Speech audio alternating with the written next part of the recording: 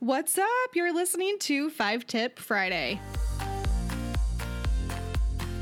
In life, we all have opportunity costs. Things that we could be doing with our money instead of making purchases, instead of maybe putting it into this investment or that investment. Opportunity costs are everywhere. And I find that the opportunity costs tend to be the strongest when it comes to making unnecessary purchases or purchases in general. So here are 5 questions to ask yourself before you make any purchases. Number 1, is this a want or a need?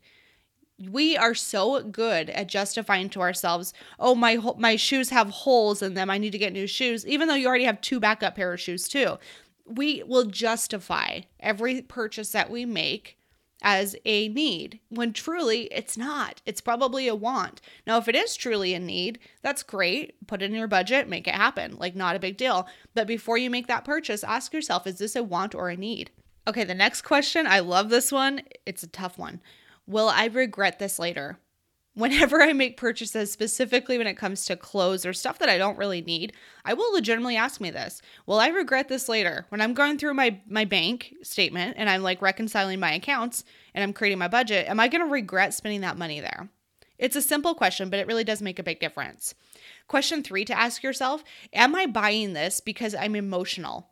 Now, when I say emotional, what I mean is bored, sad, mad, tired, happy, any of those emotions. If you're making a purchase strictly because you're emotional, then I need you to push pause, maybe put the item back and go home or window shop, but that's it. Like literally just window shop.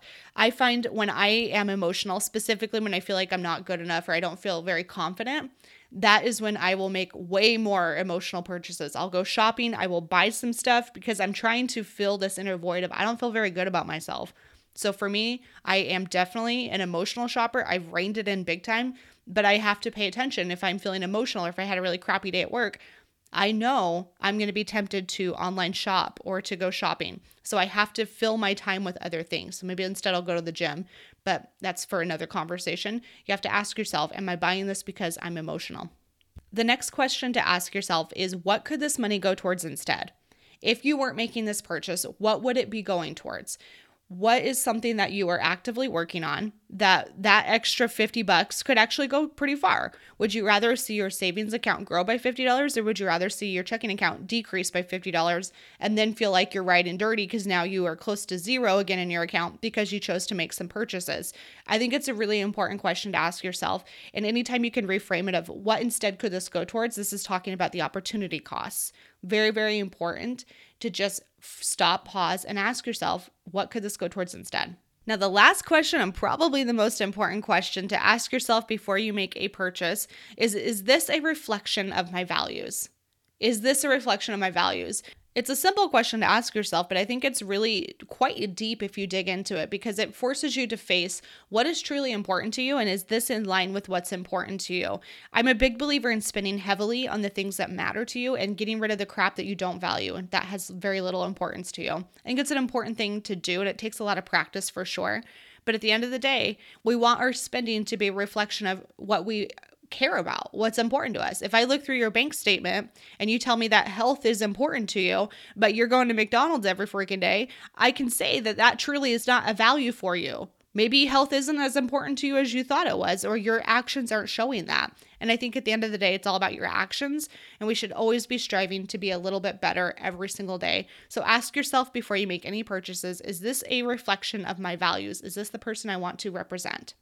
All right, those are my tips to helping you make better purchasing decisions. And what we're talking about here is more intentional purchases. I think these will help you significantly. If you can just remember a couple of them, implement those, and make it part of your normal routine, this is going to eliminate a lot of impulse buys. I hope this helps, and I would love to hear from you. Tag me on Instagram and let me know which of these really resonated most with you. Thank you so much for tuning in. Hope you're having an awesome Friday. I love you. Hope you're having a great week, and I will see you next week for another episode of the Money Nerds Podcast. Bye.